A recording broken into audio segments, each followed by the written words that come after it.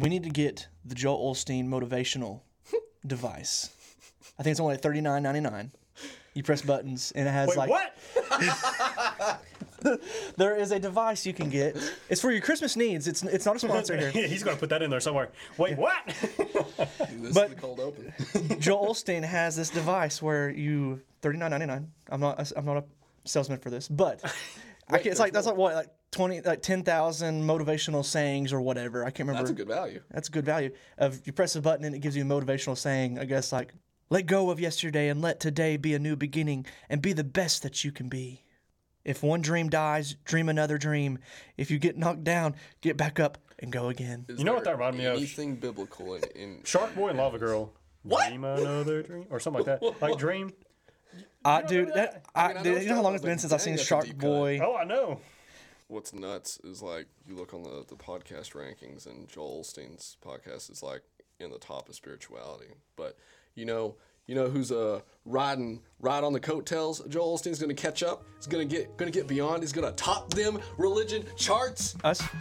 Cross training, where we look at faith and practice through a biblical lens. I'm Matthew Thompson. I'm Tanner Higgins. I don't know what these faces are about, but I'm Mason Simmons. We're coming for you, Joel. We're coming for you. Suplex you right through these two tables that we study on. We don't have a motivational cube though. We are the motivational cube. We've I mean, got- what about that wasn't motivational? I could run through a wall right now. I mean, we do have Not through Mason. carpet Jesus. We've but a wall. got Carpet Jesus and Mason Simmons with us. So I mean, we don't need a motivational cube. That's $39.99. So we're jumping over walls. We're jumping over walls. We're jumping over walls. We're jumping over walls. Is there echo? That's right. That's right. But you see, we just learned about a cube that spouts stuff that has nothing to do with Scripture. But we're gonna spout nothing but Scripture here at Cross Training. So this week we're talking about John chapter 19, but we're only gonna aim to do the first half of it, kind of like the verses 1 through I think 27 is kind of where we decide the cutoff period's gonna be. Because this, if you thought it was dense stuff before. Oh my word! We didn't want to put like a 2.5 hour episode on you, folks. We want to be a little more reasonable with our time here because I mean this is the action. This is Jesus on the cross. This is it being finished. Spoiler alert. This is stuff you really got to take your time with here. This Because is the gospel. at the risk of sounding like a broken record, like I want to read this as though it's my first time reading it. Like we leave no syllable unspoken. Yeah. Because I mean, we've all heard plenty of lessons, plenty of sermons about this scripture. So this is our chance to like really dig into it for ourselves and figure out how is it going to speak to me individually, like as I meditate on it, and how is it going to speak to us as we three discuss it here. So this is something we can't possibly take seriously enough.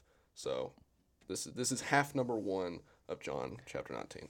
Let's get into it. John chapter 19. I'm going to read verses 1 through 6 to start off with. So then Pilate took Jesus and had him flogged.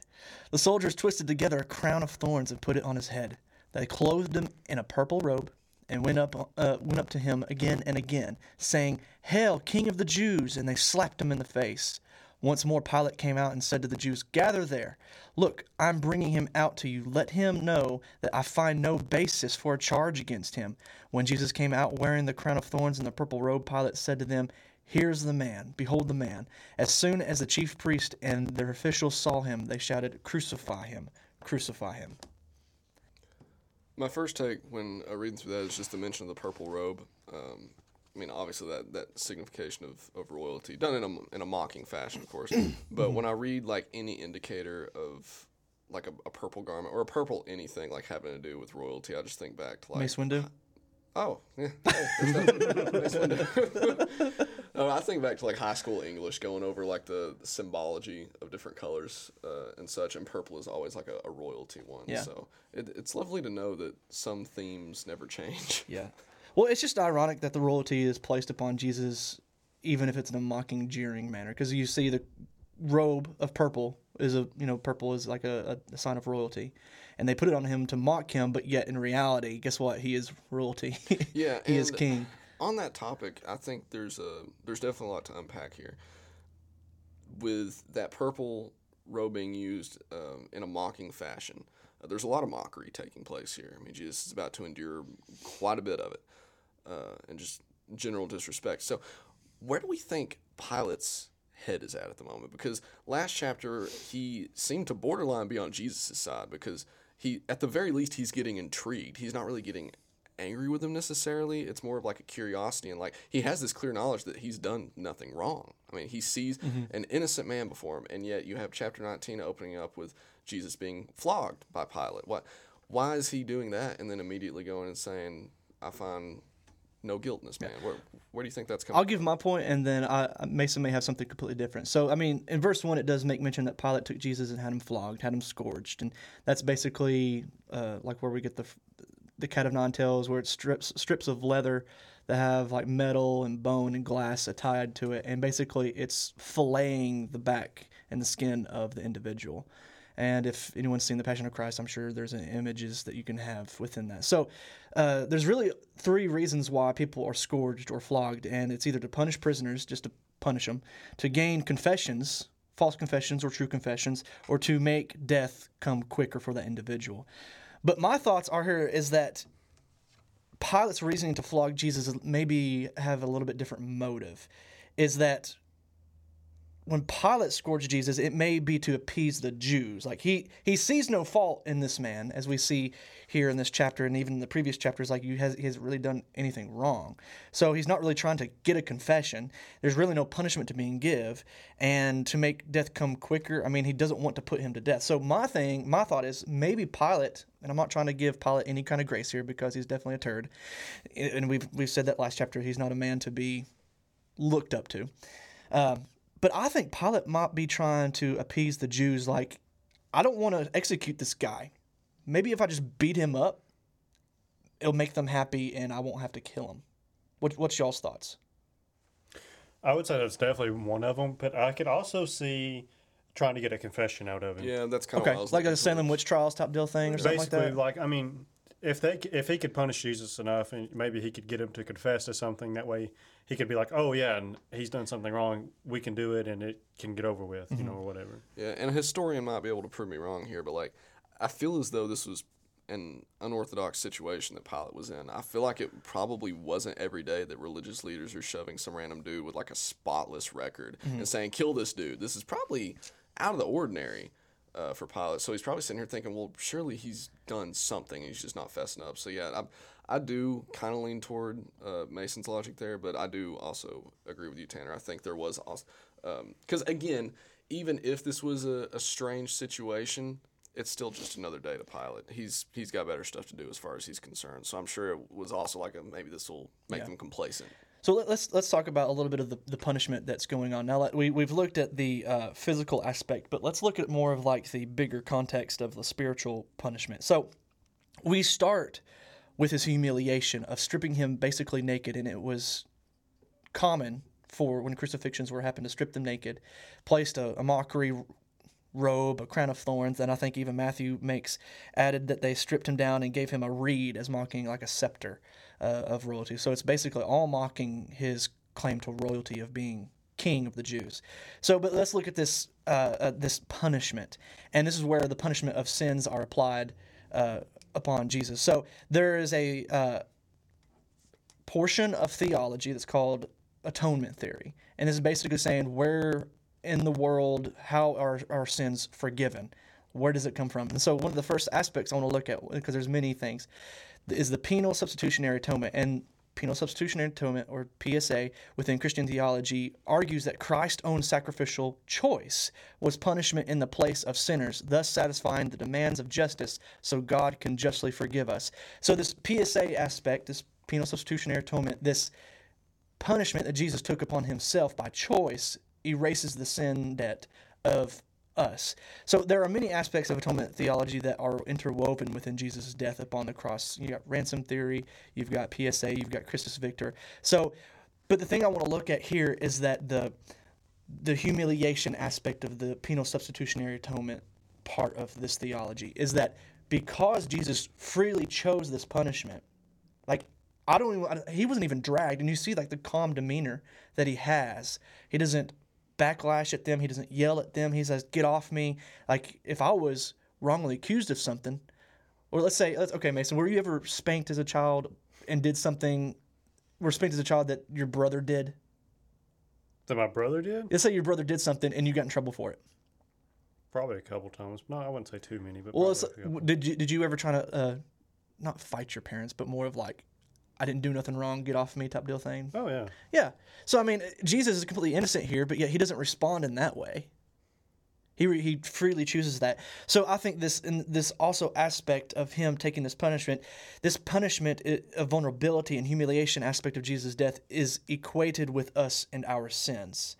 And this is where I guess the aspect of preaching parallel here is that our sins as well be equated with Jesus having sin placed upon him as the penal substitutionary atonement. Because what does our sins do? That it punishes us and tortures us and those around us.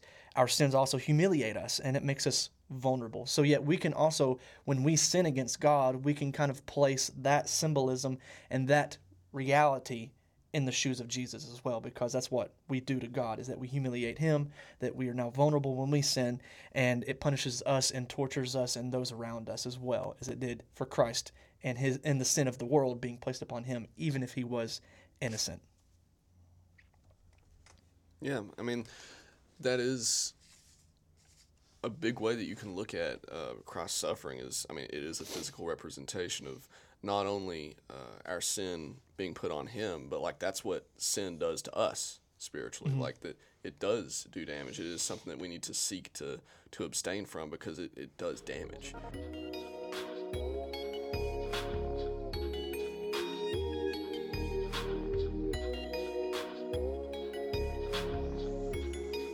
When Pilate made the comment, "Behold the man," do you think there's any kind of significance because we see that kind of statement about Christ, like the man, and that he is the God man, and like basically man? Do you think there's any kind of significance of that statement, or do you think it was just like, here's this guy? Which verse is that? Verse 5. It says, Pilate said to them, "Behold the man. Here's the man." Okay, yeah, I skimmed over that. Is there significance of him saying the man? Because, I mean, why didn't he not say this is Jesus? I mean, I know there's not, I'm probably looking for berries where there's no berries. I would say it's just probably because they know who he is. They're like, here's your man. Yeah, I mean, it goes back to it not being really a day of significance for Pilate. It's just like, behold the man, like he can't keep track of all these names. Yeah. So, yeah, I think it's just But I think it's funny, as a reader, we see that he is named, the man, or a man, and like he's the epitome of perfection of man. You know what I mean? I mean, if you want to read that into it, I don't think anybody's going to tell you not to. But I don't see it. But one thing I would like to discuss, since we're on the subject of things that Pilate's doing, one thing that I thought of when I was reading this originally was like Pilate's a significant figure, like in history. Like he's an important guy, and this is really one of the, as far as I know, it's like the only situation that like Jesus interacts with someone that is like a big figure. But Pilate isn't super relevant to Jesus' story. How are we supposed to look at Pilate as part of the story? Like, is he just a name amongst words? Is it important that Pilate is getting involved in this? He's important because he saw no reason for him to die. And because of that, who gets put like fully in blame? The Jews, the people he was sent to be of. And, people like, he came like for the Jews. Well, if Pilate was to be like, oh yeah, let's kill him, well, it wouldn't just be the Jews against him. It would just be like, every common man was against him. But I mean, the people that found true fault with him were the Jewish higher officials. I didn't think about that. Like, so the value that Pilate brings, or the purpose that Pilate brings to this story, is the fact that he finds no fault in Jesus. From what I believe, yes. Huh. Yeah, I can see that. Shoot. Look, over here learning stuff. And I think what you said, that Pilate's irrelevance, though. I mean, he's relevant but irrelevant. Yeah, because, I mean, the reason that question sounded so terribly worded was because the way I look at it is I try to relate this to Jesus' upside-down kingdom sermons. Because I feel like it relates to that, but my theological brain is not big enough yet to make that connection. So I'm kind of like just spewing words. Well, it's funny because Pilate he's basically like just a dude that's just in a position. He has control and has power because of marriage. That there's no reason why that he has power. Like his authority is very weak over that region, and so it's like. Okay, so that's why, like, when we see in verse 12, we begin. We'll go back here in a second, but in verse 12 it says, "From then on, Pilate tried to set Jesus free because he saw no fault in this guy." But we'll look at that here in a second because there's some good stuff in there. But if you let this man go, this is what the Jewish people started saying: "You are no friend of Caesar. Anyone who claims to be a king opposes Caesar." So Jerusalem and Jewish culture was controlled by the Roman Empire, correct? So when rebels and rebellions started coming out, like we've got Simon the Zealot. He was a guy that was fighting the Romans, trying to get rid of Roman oppression. Barabbas, he was a rebel. He was set free, and he was accused, about to be put to death because he was a rebel. You got the Maccabees, which is, I think that was 100 years before, or I think it ended 30 BC, something like that, somewhere right there. And it was well known that there's like a tension between Roman control and Jerusalem culture. So Pilate is aware of the insurrections that could happen if he lets Jesus go, because the Jewish religious culture are like, we want him dead. And the Jewish religious culture and the Jewish leaders are like, you're no friend of Caesar, basically puffing his ego, because like I said before, that Pilate has basically really, and he's an insignificant character. He's not really a friend of Caesar. He's not like someone who, hey, Caesar, what's up, bro? Call on a daily basis. He probably barely knew the guy. Like I said, he was there because of marriage. So I guess the Jewish religious leaders are like, if you're truly a friend of Caesar, which he wasn't, trying to buff his ego a little bit, then you would not let this man go and let him die. And so I guess that statement kind of snowballed the aspect of his mind of thinking, okay, am I going to let this man go because he's completely innocent, or do I want to retain my power and to appease everybody and be basically a nationalist and love my Caesar over the truth? But he wasn't a friend at all. Let's not get too far ahead of ourselves. Yeah. Let's rewind a little bit. I'll read some scripture and we can continue discussion.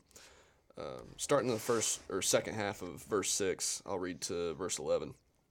Pilate said to them, "Take him yourselves and crucify him, for I found no guilt in him." The Jews answered him, "We have a law, and according to that law he ought to die, because he has made himself the Son of God." When Pilate heard this statement, he was even more afraid. He entered his headquarters again and said to Jesus, "Where are you from?"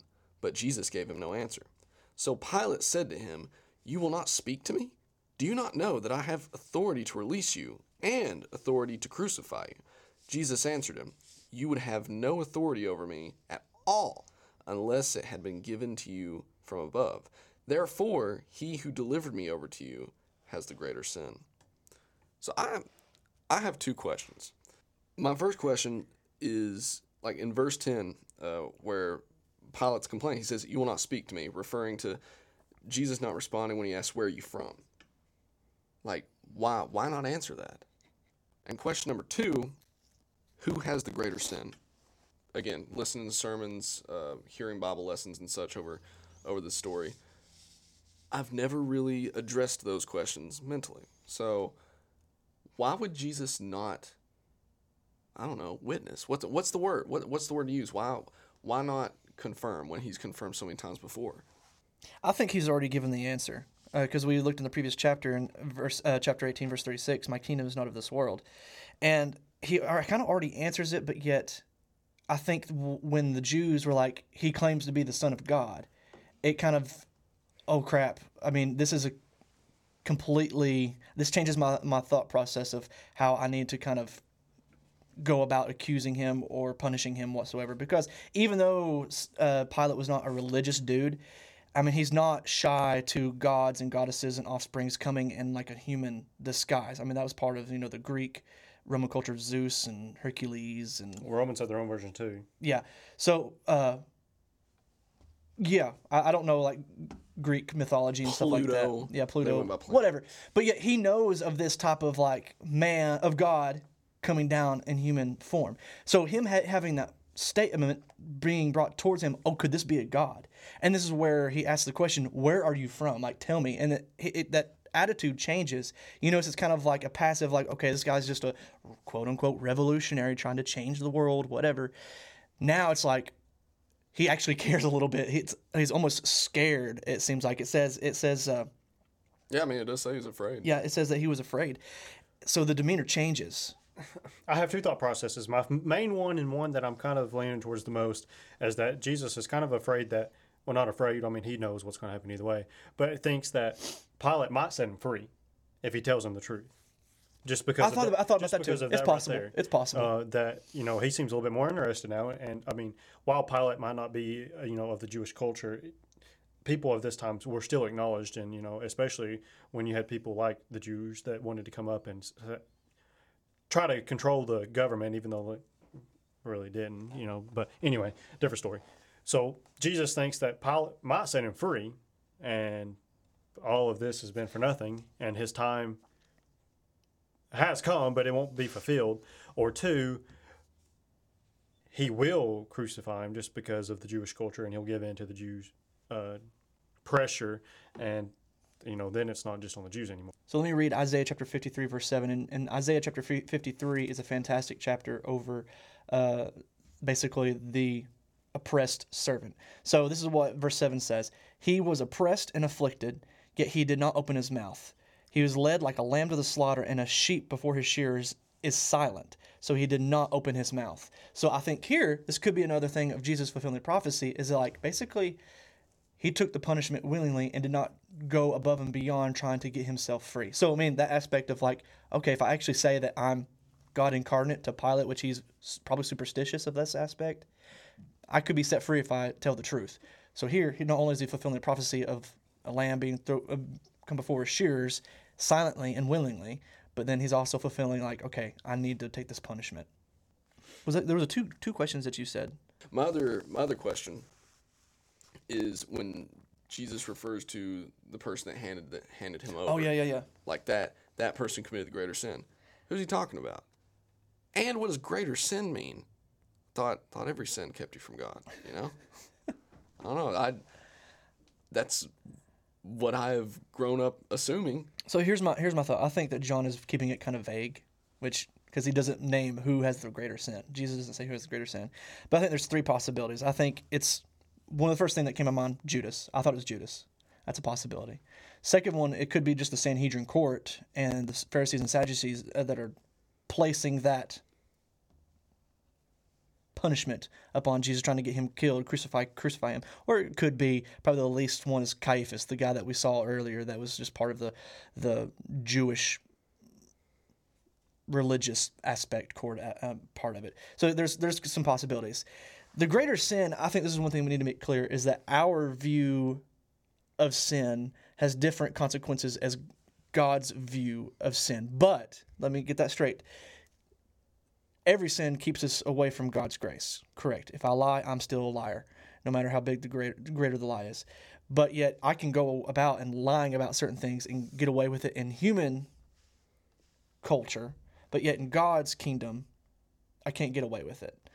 So, I mean, there's different grades of sin within a human context, but all sins are equal in the eyes of God, either it be a lying, murder, or adultery, idolatry. It doesn't matter. That sin is sin to God. But yet, I think here, the greater sin could be that traitorous aspect of the people that he came to witness to and to bring to his kingdom are now turning against him. But yet, Caesar here, Pilate here, is doing what he is basically been given authority to do. So we're talking about, God has given him authority to do these things.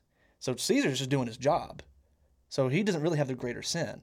Those that have turned against Christ, either Judas or Sanhedrin court or Caiaphas, whoever it may be, has done the greater sin by turning against Christ.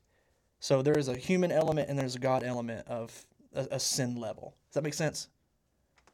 Yeah, so when he's talking about greater sin, he's basically just speaking in relational values. Like that, it really is a case of someone did something worse than another, but he's not necessarily speaking on like a theological level, I guess is one way you could put it. Yeah, He's not sitting here saying like this sin will get you in a deeper part of hell than another. Like that's not the type of language that's being used here.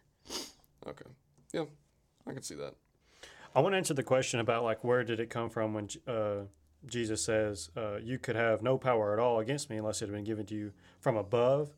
A lot of people can be confused about did Pilate's power come from Caesar? I mean, as we've mentioned, Pilate wants to say he's big buddies with him. That's how he got the job and all. But actually, if you transfer it over to the Greek, it is anothen, which means from the beginning, from the very first, of things of which come from heaven or God. So Jesus is trying to tell him, if it wasn't from your position came from heaven, it came from God. You didn't get this because of who you are. You were kind of put here. And that brings up just what Tanner said.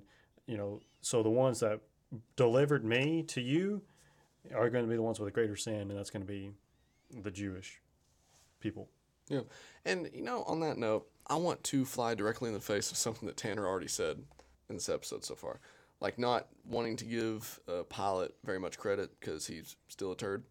But, man, is it just me, or is Jesus, like, on the verge of, like, trash-talking this dude to his face? And Pilate's just, like, taking it. You know what I mean? I can see that. Because there's nothing there to refute. Yeah, because, you got, like Mason brought up, like, Jesus confirming, like, you're only here because I allow you to be, basically. Like, if you really want to boil that down to its basest sense, like... Yeah, true. And, we're going to hear even more borderline sassy Jesus coming out to Pilate, who has just given him, like, the mother of all threats, be like, you realize I could free you, but I can also crucify you. Like, what? Like, it's an interesting balance. It's like, again, Mason, I think you were the one that said this, that Jesus, he doesn't want to get himself out of it. Because, that literally goes against the crux of the mission here of the plan. So, I guess Jesus is just pressing the buttons that he knows he can hit. Well, I think it almost kind of intimidates Pilate a little bit. Because again, like, it goes back to him being afraid. Like, there is that sense of fear there. I think he's giving him a little bit of knowledge without convincing him. Yeah, Pilate's not He's stupid. just giving him a little bit of nuggets. It's not like Paul and Agrippa? King Agrippa saying, you almost persuade us to me. I don't think it's that aspect, because there's really no persuasion that he's giving here. I'm actually really glad you brought that up, because there was two different things. Agrippa was almost persuaded. If anybody's familiar with the story, it's in Acts 24 through 26. The chapters 24 through 26, you can go up and check on that. Great story. Paul is actually addressed by Felix and said, much learning does you mad. Like, you're crazy, Paul. You're a smart man. You've done all of this, knowledge seeking, but it's just drove you crazy. And then over here we have Agrippa kind of like, yeah, you almost. You make sense. You make sense, but I'm just not on board. You make a lot of sense, and I get it, but you almost got me. And that's the difference here that we see, I think, with Pilate. If Jesus has said too much, he can either be like Agrippa and kind of persuade him and set him free, and then all of a sudden the whole purpose of Jesus coming is gone. Or, he's given to temptation and just set himself free. Or he can be like Felix and just be like, no, you're crazy. Let's go ahead and kill you. And then the blame no longer is just placed solely on the Jews. He gave enough truth to not convince him to let him go. Yeah, to convince him either way. Yeah. Which, this speaks just even more to Jesus' love for us. That, because this is teaching me something I didn't know before, that Jesus had plenty of opportunities to get out of this. Mm-hmm. Like, that makes me appreciate the action that much. Yeah, more. reading through this, I see a lot of times where it's like Jesus could have easily stepped out of this realm. And I wonder if that could have been another temptation that the devil placed upon him that's not recorded. Yeah. It's like, all these times you could have gotten out of it if you spoke up. All these times you could have gotten out of it if you just slipped out of the room. And I know this is just a perfect metaphor, but, like, if there's any time any of y'all had to do, like, a public speaking thing while you were in school or something, because, like, when you're in school, like, doing public speaking you might as well put me in front of a firing squad. Like, I don't want to do that. But, like, when the teacher calls on you, be like, all right, it's time for you to speak in front of the class. It's not like you can not do it. Like, it's time to go. Like, I don't think he knows who he's talking to. Well, no. Let me give you an well, example. that's why I specified school. No. Okay, let me tell you one time. I'm sitting with two preachers. I'm talking about school though. Let me tell you this. One of the times that I went to Haiti, Pastor Eve there, we first get there on the compound. I'm unpacking my bag, and he said, "You ready to preach?" What? Yeah, you need to be ready in and out of season. Church has already started. You got 10 minutes. What? So, I mean, I had a chance of being like, well, I haven't prepared. But, like, as a servant of God, you can't be like, no. I mean, as someone that is preaching, you need to be like, yeah, you're right, ready in and out of season. But Seth done that to me. I don't know if you remember that or not. Probably a few Oh, months well, ago. crap. All right, so I'm sitting around a bunch of people that... well, no. I think... I had an hour, so I mean, I had a little bit longer, but But I think, who is it? Is R.C. Ryle or J.C. Ryle? He says that, a true man of God quivers every time he stands behind the pulpit. And I think that's the same thing as public speaking. I mean, I know of one guy, I don't know him personally, but I've heard of a story that has like a speech impediment if you talk to him normally, but when he stands behind the pulpit, he speaks clear as day. And so it's like God calls people to do things that are kind of out of their limits, but yet here Christ, to us, our mindset, that doesn't apply. What were you actually saying? I'm sorry. just about how nervous.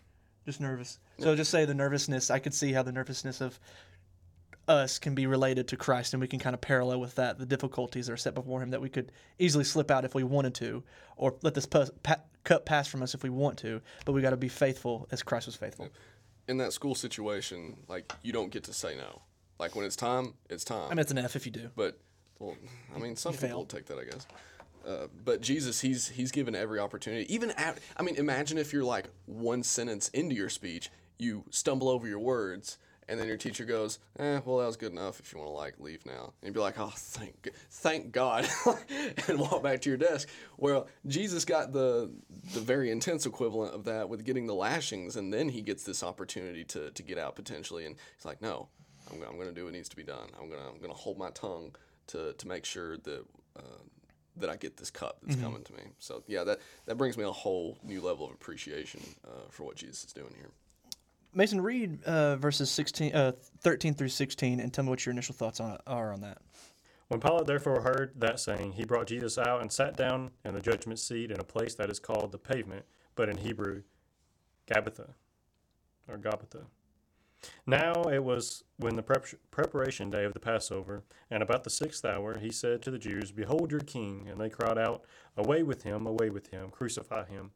Pilate said to them, Shall I crucify your king? The chief priest answered, We have no king but Caesar. Then he delivered him, Jesus, to them to be crucified. So they took Jesus and led him away. All right. Stupid question. Super stupid question. Is Aramaic and Hebrew the same thing? Yes. Aramaic is regional. Hebrew is more of local. Oh, so Aramaic's like a dialect. Yeah, kind of like how English and Southern. I mean, English is kind of the widespread Aramaic, and Hebrew is more localized to the individual. So, Abba, Father is still Aramaic / Hebrew. Okay, because like whenever I refer to like the original text of Scripture, like I say, the original Greek and Hebrew, and sometimes I'll tack on Aramaic in there. I'm like, is that even its own language? I don't know. So okay, all right, good. I'm glad that because that's been just a curiosity in the back of my head that like I've gotten theoretically so far into my Christian walk that I'm afraid to ask. But hey, found out. I could be I could have those confused, but yeah, it's basically the same thing. Okay, good to know. So I'm assuming you're talking about verse 14 when he's talking about the preparation day of the Passover? I mean, anything. I mean, not technically, no. No. The Passover sense, there's a little bit of substance there, but yet the verse 15 and 16 is kind of, especially verse 15, is kind of something that it grabbed to me, but I was kind of seeing what you thought. Well, I think the preparation of the Passover is very important, just mostly for the fact, and it mentions the 6th hour. Correct me if I'm wrong. That is noon? Noon, and also this is a little controversial too, is that I think Matthew or Luke actually says the 3rd hour, and so that's more of like before noon. So it's 9 like, a.m. so which one is it? Is it noon or is it 9 I mean, that still o'clock? puts it within a 3-hour gap. Yeah, it's not that big of a difference, but yet it's a difference enough for people to be like, so it's not real. This didn't actually happen. But potato. It was midday to early day. Yeah, early day.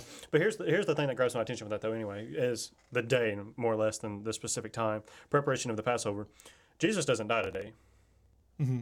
Jesus is preparing to die. And just like all the lambs that are being prepared to be slaughtered, he is being prepared just like they are. But this time it's going to be the last time. Mm-hmm. And I think that's just great, I guess, symbolization, or I don't know, or whatever the proper terminology is. I don't know big words, but It's pretty cool. I totally agree. I think it's pretty cool how it's on the Passover of like from Exodus of the Jewish people being rescued from captivity is the same thing of humanity being rescued from captivity of sin, that what Jesus is doing here is on the same daggum day of the Passover. yeah. But just like it's mentioned in all the prophecies and everything else, like he is the lamb being prepared to be slaughtered. Yeah. For the Passover. Yeah. The final lamb, and the last Yes, time and that the sacrificing final. has been done. Yeah. What did y'all think about verse 15? I saw this and thought this was kind of interesting. Verse 15, it says, "But they shouted, 'Take him away, crucify him.' 'Shall I crucify your king?' Pilate asked. 'We have no king but Caesar,' the chief priest answered." I saw this interesting too, is that this is reminiscent to 1 Samuel chapter 8, where God has set up this kingdom within of Israel, and like, I want to be your king. Let me rule you. But then the Israelites are like, give us a king like the nations. We don't want a king that like you, basically. That's when they chose Saul. Yeah, it's like, we don't want a king. But guess what? Is that God had grace upon them and gave him Saul, even though they failed, and David failed too. But yet, they basically saying the same thing. We don't want God as our king. And they're saying the same thing here. We don't want him as our king. He's not our king. Caesar's our king. And I think that sometimes, this may be a little dicey, that sometimes we as Christians, or quote unquote the church, can say stuff like this. We want America as our king. We want Joel Osteen to be our king.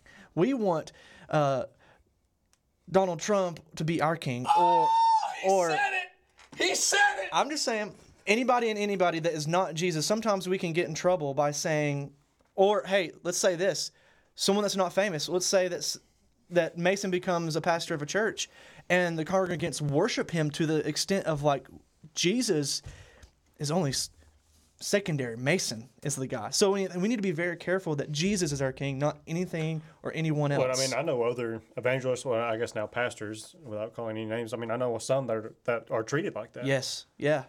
And, I mean, it happens everywhere. Yeah. And so I think this is not a warning to us, but yet we can place ourselves in each individual shoes, even those that are within the crowd. Oh, well, that's exactly what was preached at our revival, wasn't it? People will build great churches, church planners, pastors, whatever you want to call them, will come in and build great churches. And we will have, and he even mentioned one very specifically here in Tennessee, that was a great church, even started a college that was a pretty nice college for around here. And then he stepped down from pastor or died off or something like that. But either way, he was no longer the leader. And to this day, not even, I think probably 15 or 20 years ago, the college is no more. The church is no more. Everything that he built up is no more because people were flocking to him instead of his purpose. Kind of like if you look at earlier in John with John the Baptist. People were flocking to John the Baptist instead of what John the Baptist was here for. And Jesus is basically saying, my kingdom is not of this world. And I think this is where that Jesus is saying to Pilate, it's like, you have no power over this. Like, it's not what you expected into that upside down kingdom. It's something completely different. Yeah. And Jesus is something completely different than what we expect him to be. Yeah, that, and even with Jesus being the Son of God, and if there was anyone that you would want to basically go to war for, you'd imagine it'd be Jesus, right? Mm-hmm. Well, when Peter did that, what happened? Jesus like, hey, buddy, put down your sword. That's not what we're going to do. Like, Jesus is always calling for this countercultural behavior from his followers. So, I mean, especially if you have picked an idol that is not God, check yourself. But even when you are following God, check yourself. Check yourself before you wreck yourself. I'm going to read verses 17 through 22 real quick, and then I'm going to I'd like to bring some stuff up. So verse 17, it makes mention that carrying his own cross, in which this cross was not the full, cross. This is more of like the beam that his arms went across. So he went out of the place of the skull, which is Aramaic or Hebrew. Hold up. Crap. Hold up. Wait. What? I've never heard that before. He didn't carry the whole cross? No, it wasn't the whole thing. Probably what happened, the way that tradition is said, is that like the horizontal, the vertical beam was already placed or was being placed at the location, and he carried the horizontal beam from the court or wherever he was judged to the location of execution. I wasn't expecting to have this many dadgummit I'm stupid moments in this episode, but man, No. I've never heard that before. No, so he only carried part of the cross, but yet full weight of the world. Sorry. Anyway, so he took it to the place of the skull, Aramaic called Golgotha. There, they crucified him, and with him 2 others, one on each side and Jesus in the middle. Pilate had a notice prepared and fastened it to the cross. It read, "Jesus of Nazareth, King of the Jews." Many of the Jews read this sign, for the place where Jesus was crucified was near the city, and the sign was written in Aramaic, Latin, and Greek. The chief priests of the Jews protested to Pilate, "Don't write King of the Jews," but this man claimed to be King of the Jews. Pilate answered, "What I've written, I have written." So the reason behind Roman custom of carrying a cross is to basically from the judgment seat to the location of the crucifixion or execution. The reason why they did this was to draw more attention to that criminal, or to the crime, or to the death. Basically, get more spectators. And it also weakened them, so they wouldn't survive as long. True. Because they're having to bear that weight for that. I mean, I don't know how long it was, but I don't imagine it wasn't just a short walk. I think it was at least a couple miles, wasn't it? See, I walked the De La Rosa. I can't remember. I couldn't carry a cross. I mean, I'm sorry, but after being beaten and like we mentioned before, that scourging was either to quicken the death or to do all these other things, bring a confession, punishment, or whatever. But yet this had to be a grudging walk. Let me bring this up because I think this is. Let me get y'all's opinions on this. So we know that the crucifixion is a very horrendous act, right? I mean, it's come on. But how come we don't see pictures in detail, grotesqueness, and it's not really mentioned here in Scripture of like a very bloody death? It's not like represented or detailed in the crucifixion. Why do you think there's reasons why Luke, Matthew, Mark, and John didn't go into detail of like what Jesus looked like? Was he had like ribs exposed, he had these many lashes, he was bloody, all this? It wasn't very grotesque. It wasn't like a gory horror film. Like, why do you think that it was kind of like very subtle in their presentation of Jesus' representation upon the cross? It's not relevant. I mean, especially let's look at the book of John, how its goal is to reveal that Jesus is the Son of God. That doesn't contribute. Because for one, if you go and describe like the specific injuries that he's taken on, there's going to be tons of psychos out there that are going to think that like taking on that exact same punishment is necessary to become Christ-like. You're going to have people idolize the injuries themselves.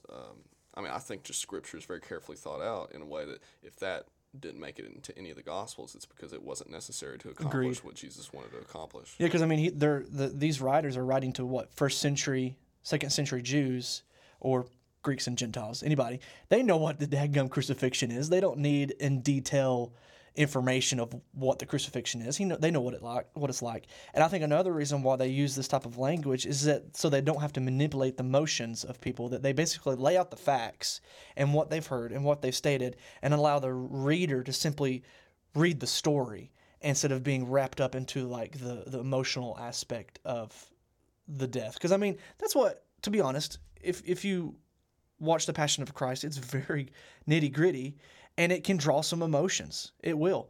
And I think here they somewhat remove the emotional aspect and look at a factual presentation of King Jesus and his death and the death of sin and the death of death, if you want to say that. Yeah, I mean that physical death and what the death symbolizes, like what you're supposed to be seeing past all of these theoretical blood and guts.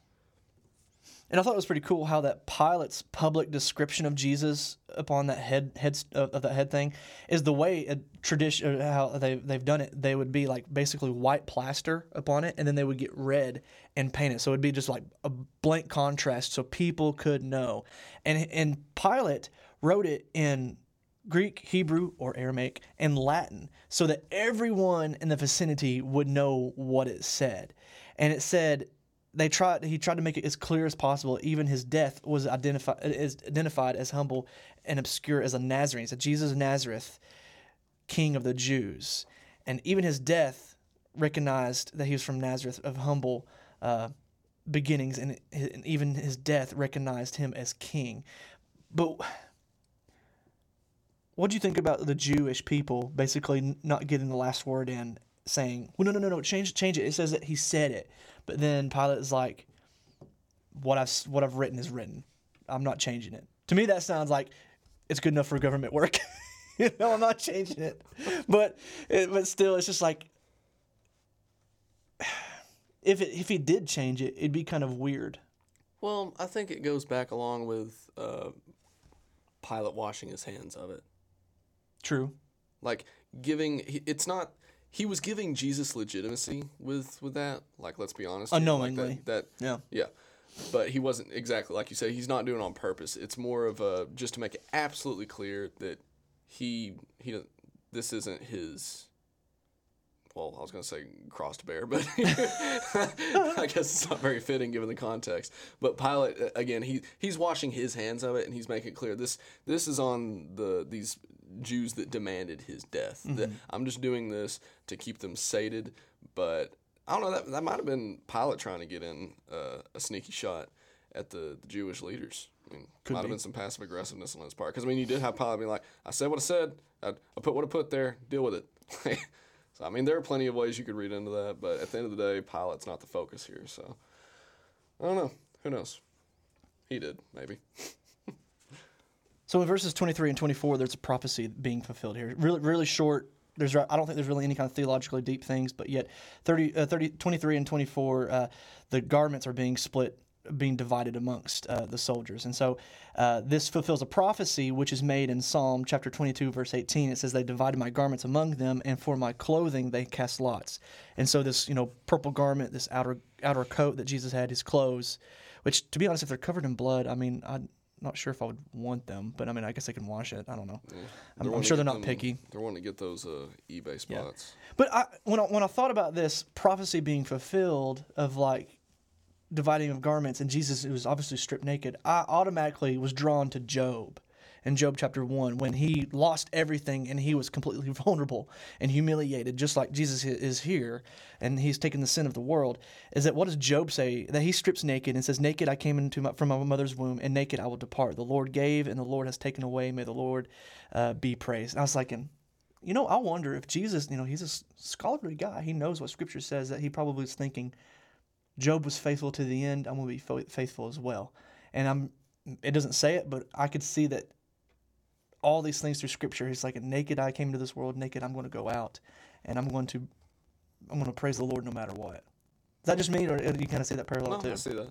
And one detail that I want to point out, I like in the last little bit of verse 23, when they wanted to take his garments, it says, but the tunic was seamless, woven in one piece from top to bottom. Look at Jesus over here following Levitical law with his fabrics. Like that.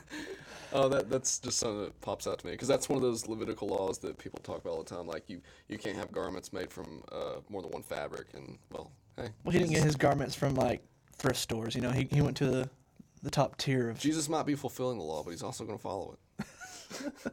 I'll cap off the rest of this. Verses 25 through 27 will end our discussion today. It says, but standing by the cross of Jesus were his mother and his mother's sister, Mary, the wife of Clopas, and Mary Magdalene. When Jesus saw his mother and the disciple whom he loved, I wonder who that is, the beloved disciple, standing nearby, he said to his mother, woman, behold, your son. Then he said to the disciple, behold, your mother. And from that hour, the disciple took her to his own home. John over here making it clear making it clear, like the beloved, the one he loved. I love that. That's Now it's interesting though that John is the only one. Well, beloved. We're going to chalk that up to John because that's what we can put two and two together. But correct me if I'm wrong, but John is the only disciple at the cross. Correct? Am I wrong? I believe it's recorded in Luke that James is there as well. Probably because it's his brother. So you're probably right. Yeah, I can't remember because I didn't look that up. But but there's not many people there. A lot of people have ditched out. Here Jesus looks at Mary and says, "Behold your son." And when I first read that, I thought he was referring to himself, like "Behold your son." But now I'm thinking, wait a minute, he's referring to John, and he's telling John to take care of your mother, which he's referring to Mary. So the thing is, though, how devastating. Just think about put yourself in the shoes of Mary. How devastating is that you're told you're going to bear the Savior of the world, and you basically train this kid up, and he is the Son of God, and you see the things that he's done. Is like, yes, I'm so proud of him. And we saw in the very first part when we started this study is like, hey, Jesus, turn water into wine. We need more party stuff. But here, it's like almost like a devastating end to like, crap, what's going on? So my question is, do you think that Mary understood what was going on the cross, or do you think she was kind of like in a state of hopelessness like the disciples and had a chance to run if she wanted to, but yet she was a good mother and stayed? Not saying that she wasn't devastated because her son is dying and about to die and tortured and looks grotesque upon that cross, because I mean, who wouldn't be? Because Jesus cried himself. But do you think that she understood all the implications of what was going on at that time? I don't. I think she was just as confused as the disciples were. I mean, on one hand, I would like to say that Mary would have some understanding, given that she had considerably more time with Jesus than the disciples did. But I mean, given the track record of the disciples to not know what's going on, I would say not necessarily out of ignorance, but just overwhelming heartbreak of, I mean, that's her son up there. I mean, that's gotta break you down 100%. But I mean, Scripture just doesn't go into detail of what her reaction is. I mean, there's nothing really to go on there, and I mean that goes back to, I mean, for better or for worse, it's just that information isn't relevant, I guess. Yeah, it's not relevant, and I think it's fun to think about. I don't think. Yeah, I agree with Mason. I don't think she knew all that was going on, and I agree with you. Is that I think there's too much emotion and heartbreak that's going on that she can't really think upon what is to come. And I mean. Because how many times have like emotions and a distressed heart has overcome logic? Yeah, and come to think of it, like I doubt, and I mean again, we have no scriptural record of this, so I can't say for sure, but I would imagine that Jesus wasn't giving Mary a heads up throughout his childhood and be like, hey, guess what? I'm going to die in X amount of years, like he did with the disciples. So I guess in theory, she had even less heads up than disciples did. Mm-hmm. Now, I say that, of course, keep in mind that there were prophecies in existence already that would like make it clear that if Jesus is Son of God, then yeah, he's going to be a sacrifice. But still, like technically speaking, Mary would have had less heads up from Jesus himself. Okay, I found where James was mentioned. In Matthew 27, it's mentioned like the women who were there or whatever that followed him to the grave. Mary Magdalene, Mary, the mother of James. Okay, so it is making James, but just not James and Joseph, and the mother of Zebedee's sons. Gotcha. So not James wasn't there, but it just makes mention that It mentioned, yeah. Gotcha. That's where I was confused at. I was like, I know he had to be there somewhere. Yeah, I just had to scroll down. Yeah. So I also want to point out how reliable are the women. I mean, all the men basically ditch, except the women. What do you mean by that question? I'm just saying, it's like we don't give the women enough credit because okay, all right. Yeah. The way you worded that, I was like, man, you can't. Okay. Wait. Winches just sitting there at the cross. No. But I think it's amazing how many times do you see Scripture give like thumbs up to women being functional and approved by the Son of God, that they're seems like they're faithful here to the very end of the cross. They adored Christ, and then they're the ones that are going to the grave. They're the first ones that saw Jesus, Spoiler alert. And so it's just like you see them so intertwined in an important aspect of the gospel and the death and crucifixion and resurrection of Jesus himself. They're very important. Well, I mean, God did make it clear that even though all the other stuff he made was good, one thing isn't good: for man to be alone.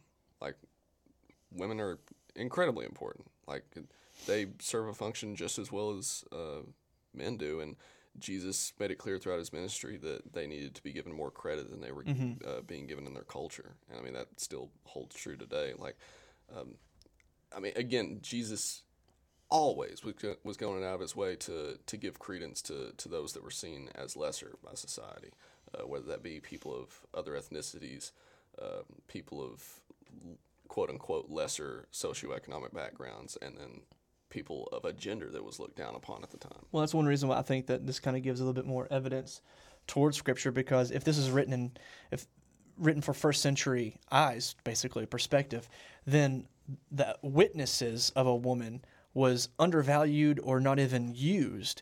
But yet here, they're first eyewitnesses to everything, it seems like, of the death and the resurrection. And to me, it shows further proof. It's like, if it's first century, and this is written by imagination of somebody, then they would not dare use a woman as an eyewitness of this event. Which, I mean, that goes back to the upside-down kingdom concept. Like, Jesus, just a servant, being crucified, being witnessed by a couple women.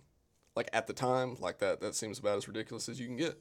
Yep. I mean, honestly, like, even with hindsight looking at Scripture, like, we can still acknowledge that. But that's the first half of John chapter 19. Next week we'll tackle the rest of it, and again, just take it real slow and make sure that we appreciate this horrific story that we're able to find so much hope from. But as always, you can find our social media links, our email. You can get in touch with us, join discussions. We've been having some polls up on the Facebook page that have been garnering some good discussions, so you can feel free to join in on that. But until then, Tanner, give us those magic words. Peace out.